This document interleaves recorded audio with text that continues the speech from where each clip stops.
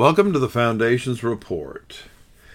As I was reading the Bible story about Adam and Eve, one question jumped out at me. Why did Adam eat of the fruit?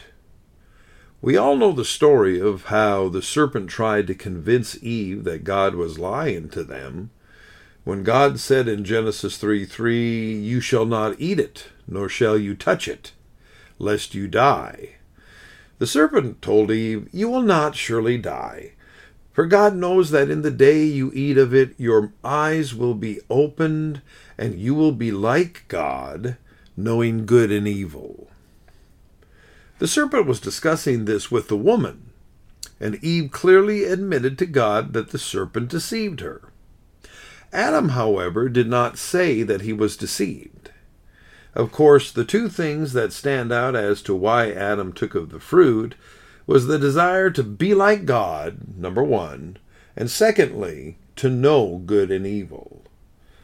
We could say that Eve was deceived, but with Adam, it was deliberate.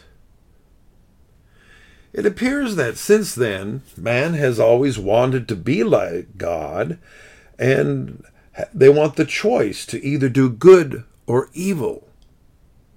We see this first at the Tower of Babel, where men got together to build a structure into the heavens to tower over God. We frankly don't want God to tell us what to do, and we don't want to abide by his instruction.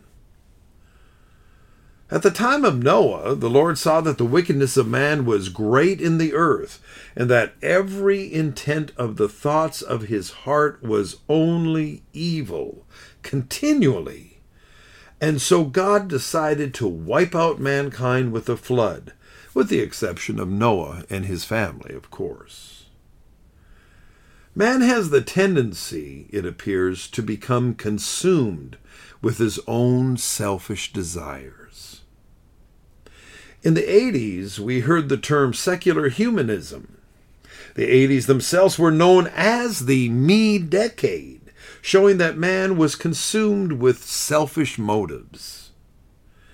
As we approach the end times, we have warnings in the New Testament about how man will be lovers of themselves, yet they will be unrepentant. We see this demonstrated even today in man's desires to, number one, redefine family, two, redefine sexuality, and lastly, redefine what it means to be a boy or a girl. Man, in his obsession to be like God, develops ways to poison genetics, to change the biological makeup of a human being so they can decide what is what. As we see in the time of Noah, the Bible said that God will not always strive with man.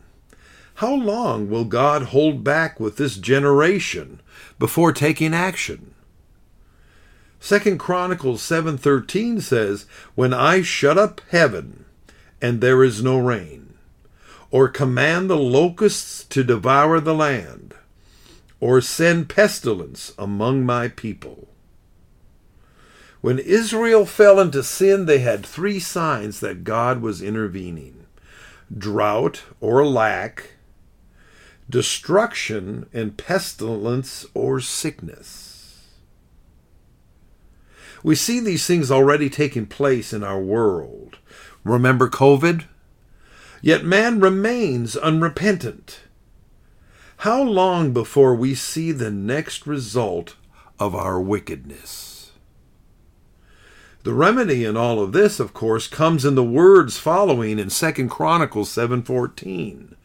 "If my people, who are called by my name, will humble themselves and pray and seek my face and turn from their wicked ways." God calls upon his people to turn the tide. I heard so often of how churches are hoping and praying for revival, yet revival still tarries. As we enter a new year, what will we see? A church praying and seeking the face of God? Or will the trend towards the end times press forward?